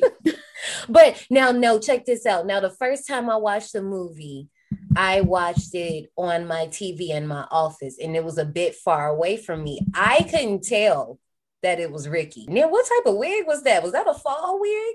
Like just a half unit, like just on the back of the hair? That's one thing I don't understand about the movie. Is like, why don't y'all just have Ricky play Angela in a wig if y'all gonna have Ricky, play the killer Angela in a wig? Or why didn't y'all just not show us the person, put a mask on them? Because it's so dumb to me, especially when we get to the end, that Angela obviously has a very feminine form throughout the entire film. Okay. And then at the end, I want to pull this shit. Like, that always kind of like threw me off. I don't know. I just feel like they should have just left that part of the movie unremastered. Kind of remember, Johnny, when we did Silent Night, Deadly Night, and the version we watched was uncut, and we could tell the uncut parts, or even My Bloody Valentine. Now, I know you didn't see that one, but in both of those movies, you can tell because the film literally goes back grainy and then goes back to 4K. And I felt like they should have did that here because, I mean, it don't bother me. I don't care because I know it's supposed to be Angela, but yeah, they should have just left that one alone. Speaking of, Ricky, who missed the social because of a stomach ache, shows up for snacks. And on the way home, we hear Ronnie on the phone with Eddie learning about the three kids. Ricky, right then and there, is attacked on site by Mel and is beaten. And after this, you know what? Ricky actually was going to die in the original script, but Robert Hiltzik was just like, I can't kill him off. So we're just going to keep him alive. So, And I'm glad Ricky they didn't kill him. That would have made me sad. I would have been so sad because when I first watched this the first time, I thought he died and I I did was too. sad. So after Meldon put the pause on Ricky, he stumbles onto the camp's archery range where he is shook because he realizes who the real killer is and is swiftly shot through the throat with an arrow. And it looks so good to this day. I can't explain how they did the effect. It's easy to explain, but I just can't explain it. So y'all can watch the documentary. It'll tell you everything you need to know. Ronnie calls the police and then tells Marie to go gather the rest of the counselors. As the counselors and the police search the camp, so far we learn that Angela, Judy, Paul, and Ricky are all missing. So we got to find them. Angela is meeting Paul on the beach right now, where she tells him to get undressed because they about to go for a swim, which Paul enthusiastically agrees to do. Not a problem. Marie, meanwhile, finds Judy's body while Officer Frank and Jean find Ricky, who's, thank the Lord, still alive. And Jean carries Ricky, off to an ambulance to get some help while Frank is trying to get some backup. First of all, why did they put this mustache on? The thing is, when he comes out of Judy's cabin, it's almost like a pause for laughter, if you get what I'm saying, because it's like a pause on him, and it's just like mustache. That was so tragic. We just could have took it off. We still would have known who he was. Well, he shaved it for y'all who probably not going to watch the documentary trying to figure out what we're talking about. He shaves his mustache in between roles, like outside of the movie. But they realized they needed him for more scenes, so they had him come back. And they just literally slapped two pieces. It looked like, okay, when you go like to Michael's or Hobby Lobby and they got those little pelts of fur and it like come in a rectangle, like for little science projects or whatever. It looked like they just cut little two pieces out of that and just stuck it to his face. Which is super surprising because they have really good prosthetics, I think, in this movie. Literally really everything looks good except for that. And it's like I said, they could have just left him bare lipped, or I don't know. Ronnie and Susie search for the few teenagers who I told y'all earlier, they not accounted for. They find Angela sitting back towards them, nude on the beach, softly humming to herself, clutching a large knife and Paul's severed head in her hands. A flashback reveals Angela is actually the killer and the thought to be dead Peter. After Aunt Martha gained custody of him, she decided to raise Peter as a girl, already having a son, Ricky, and coming to the conclusion that another boy just simply would not do. Oh, no. This flashback is so good because because first of all, I guess it's because it's the black. All of the flashbacks are in black. So it's already putting you in this like surreal kind of feel.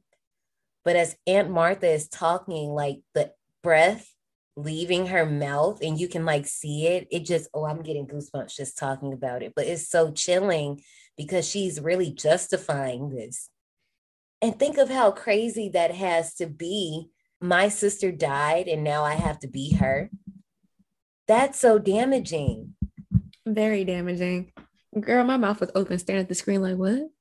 And then I was yelling at myself. I was like, Johnny, you knew in the beginning that the daughter was the one that died. How did you not?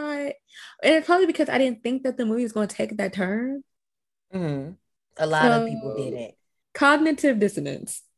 Listen, because it all ends with the nude, blood-covered Angela standing up in front of a shocked Susie, Ronnie, and all of us who just discovered all of this and are trying to process this as Angela lets out the most animalistic sound. And screen fade to black on Angela's face, green black at that, with Angela's theme playing in the background. I let it play all the way through every single time because that song smacks. I had to keep. That's also linked below to y'all. I kept rewinding because, for one, the face on the body looked off. But then also, I was like, first of all, why is her face frozen like that? And then I was like, what the fuck is that noise coming from her? It's so unsettling. So, it's a face cast. So it's not her face. I know some people was like, they superimposed this girl's head on it. No. It's some people even thought she wore a little strap on, which was going to happen. But then her mom was like, no. That should have happened. That should have happened. And that's what upsets me because I feel like she did not have that kind of figure like throughout. Right. This is what upsets me about like the kills and everything. Like y'all have what appears to be a very masculine frame, killing these people from the hands to everything. And then you have Angela, who doesn't really have who has, a soft feminine frame. So if y'all were going to do that, y'all should have just put a prosthetic or even green screened it or something, or even just found a boy that kind of had a prepubescent body. Yeah, like that. But I don't know how that. Well, I mean, we seeing a penis either way, but even because some older males of age, their bodies kind of look birdie, so you could have did that. But I do agree that the body. I do agree that the body is vastly different. So I'm with you when you write. And another thing is a lot of the crew, when they saw the movie for the first time, this was their first time even knowing about the ending. Because remember, I told you a lot of this Hiltic was shooting under wraps and not letting people know what was going on because he ain't want the ending to get out. And he was smart for doing this. So only the people that was involved in that scene were involved in that scene, and that's it. And apparently the guy who played Nikki Angela never came out. It was some college. Okay, so tab on that real quick. Allegedly, the guy never came out. However, when I was searching, I found a name, but I don't know if this is the actual person or not. But I found Archie Liberace. I don't know if this is you, but I'm just saying you literally have the most iconic peen in horror history. So I just feel like you should claim that. Maybe, I don't know. But what ended up happening was when he found out he had to, well, not when he found out, when he got ready to do the role, first of all, you can see him in the back, derobing, like when they're walking up to Angela and she's humming. If you look in the back, you can see him changing. But while he was waiting, he had kind of gotten a little drunk, a little lit. And they just said this whole thing was probably so embarrassing for him. He's drunk, standing there naked in blood with the 13-year-old girl's face cast on him. I mean, that is I would think you would get drunk for something I would get drunk for something like that. I mean, because that is kind of creepy when you think about it. Because that sounds like something really pervy. Why am I standing here naked wearing the face of a 13-year-old girl? Yeah, that is a little strange. So I don't blame him for being drunk. Or just not coming out. Now, like I said, y'all, I don't know if that's the actual name of the person. That might not be them. But as far as we know, we don't know who that is. We don't know them yet. He said, "Don't put my name on that." And he said, "I don't want anything to do with it." You know, and another thing, it gets me when she stands up, or when they stand up and Paul's head rolls and it's still smiling. Like that whole end scene is just so unsettling in so many different ways, because clearly Paul's body is naked too. But the way Paul's body was laying, as opposed to how Angela is laying, you can tell something fucked up happened, even though it's really dark. And I'm just like, I don't know, as Ronnie and Susie, if I would have gotten that close. Now, I had mentioned earlier, this movie got ruined for me. I say pseudo because I knew it was ruined that Angela was the killer, but I did not know what all came with that. So I was still shook to see that Angela was actually Peter. I just knew Angela was the killer. So the whole movie, I'm just like, oh yeah, obviously, does her. But when we got to the end, I was just like, and I could only see Angela's face, that ending face in my head for like the next couple of days, the first time I saw it. Like it got me a lot. Yeah, that got me. I remember that one getting me. I was like, what the I remember having to rewatch the ending just to make sure I understood what I was watching. Same. Same. Like, let me make sure I understand what I'm watching, because I'm confused. Because I was a little confused. But yes, that's probably one of the best like reveals and most shocking like endings to a movie that I've seen. I think it's one of the most shocking in horror history. And I'm willing to stand on that hill. Definitely. I love Sleepaway Camp. I love it. I mean, it's so quirky and cute and campy and fun. And I feel like it's one of the like queerest horror films, with the gay dads and Angela being transgender. It's just a lot going on in Sleepaway Camp, and I appreciate it so much. I think it's just a fun one. I mean, and it's such a classic. I don't know who hasn't seen Sleepaway Camp, because I feel like if you're into horror movies, it's especially like horror comedies, Sleepaway Camp is it. Sleepaway Camp is the moment. So I couldn't agree with that more. It's one of my faves, like I said earlier. It's so unexpected to me. For me, honestly, it's so much that just goes into this movie. And anytime somebody tell me they haven't seen it, I'm like, you gotta see it.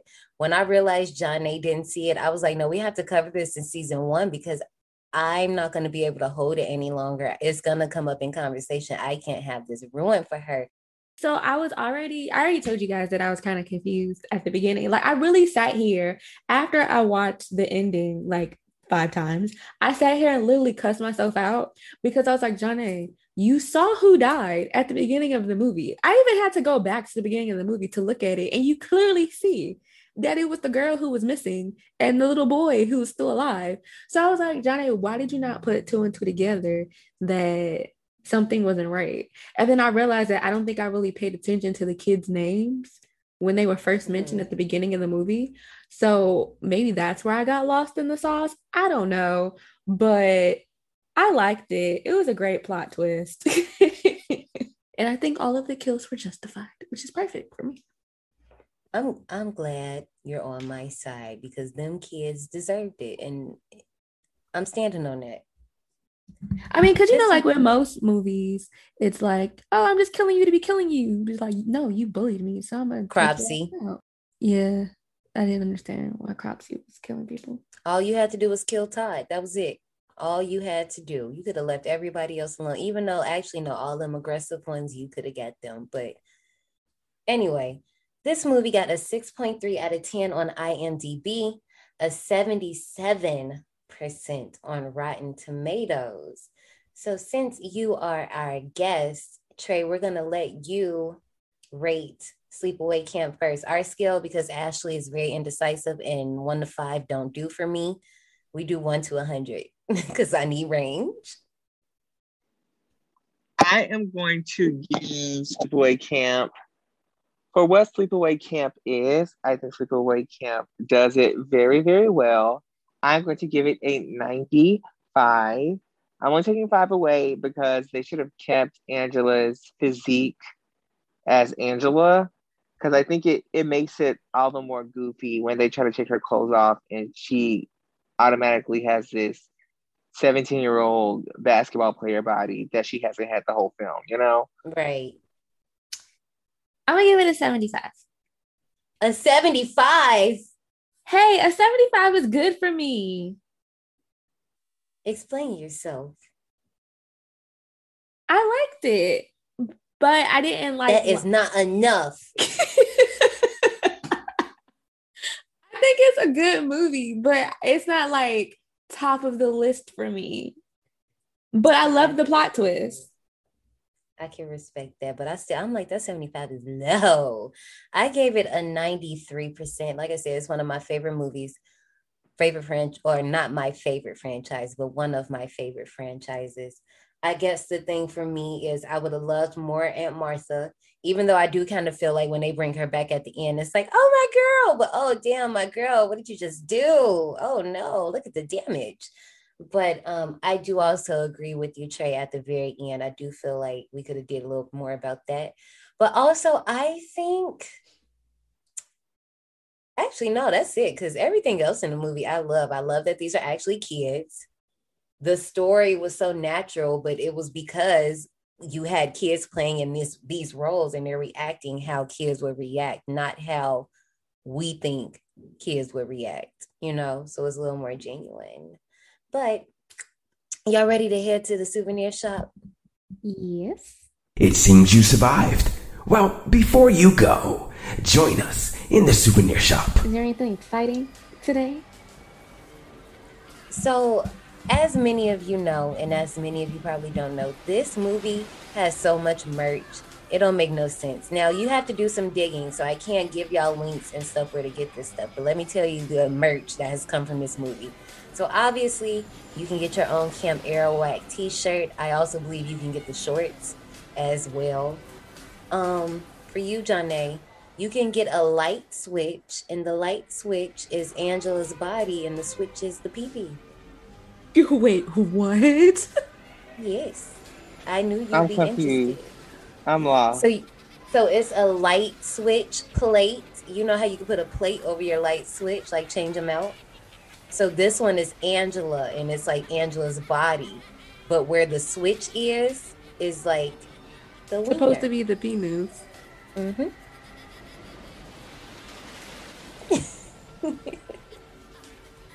This is something I thought you would find interesting. Oh my gosh. But yes, you can like literally search the web for all of this stuff. You know what I do think? Oh my gosh, I just pulled it up. It's a lot of stuff out there. Like if you literally typed in Sleepaway Camp merch, it's so much stuff that you'll find. Like they have dolls of Angela. Naked dolls of Angela. Like it's all types of stuff. I think I don't know if it's a blow up one. Oh wow. Not Angela Barbie with a hidden surprise. Oh my goodness. All of that. Marketing, okay? Now you know what? Since it's a souvenir shop, I'm gonna say this because I brought this up. Mozart was underused in this movie. We could have used Mozart as a red herring, or Mozart could have been. I feel like we could have went this. Okay, if somebody wants to remake this movie, please reach out to me because I got ideas. So copyright D180. Everything I'm about to say is under copyright. So if you take it, I will whip that ass. What we could have did with this movie, right? Have y'all heard of the Sleepaway Camp theory? No.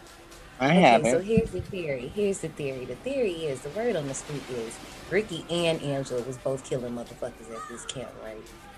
So, one kill in particular that we can use for example is Bill's kill. How did the killer slide that thing in between barricading the door and then ran around the back to put the bees in the window undetected, right?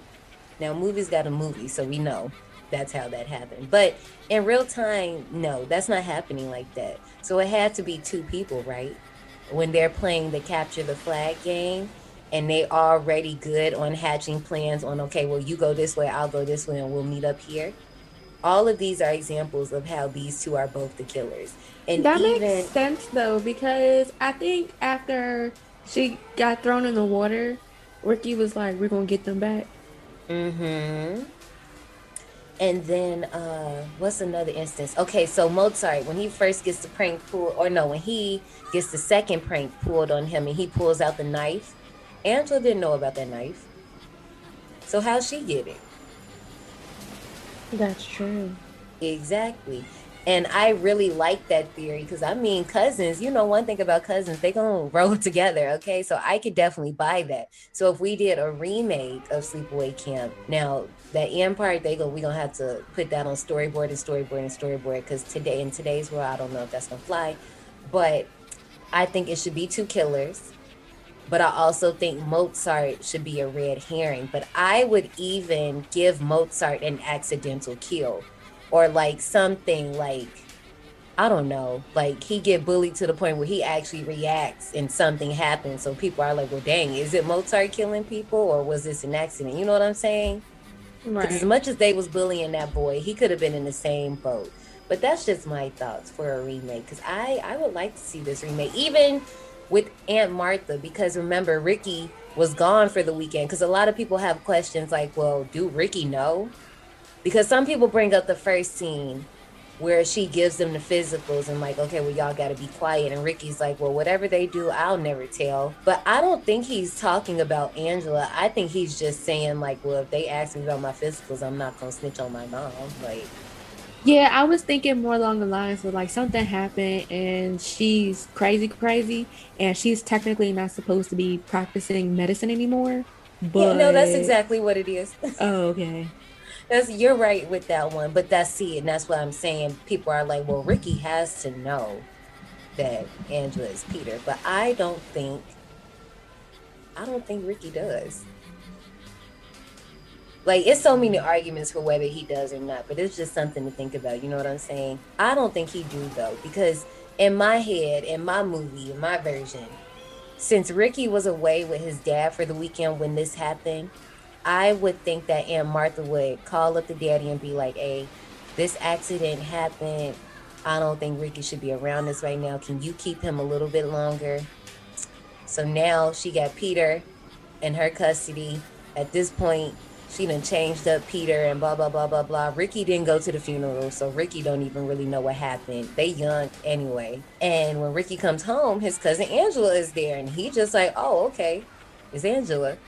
I think actually I like that. I like the idea of two killers, but I also would love the idea of a prequel to see how she, convinced or like, whatever she did to get this kid to, think that they were their sister.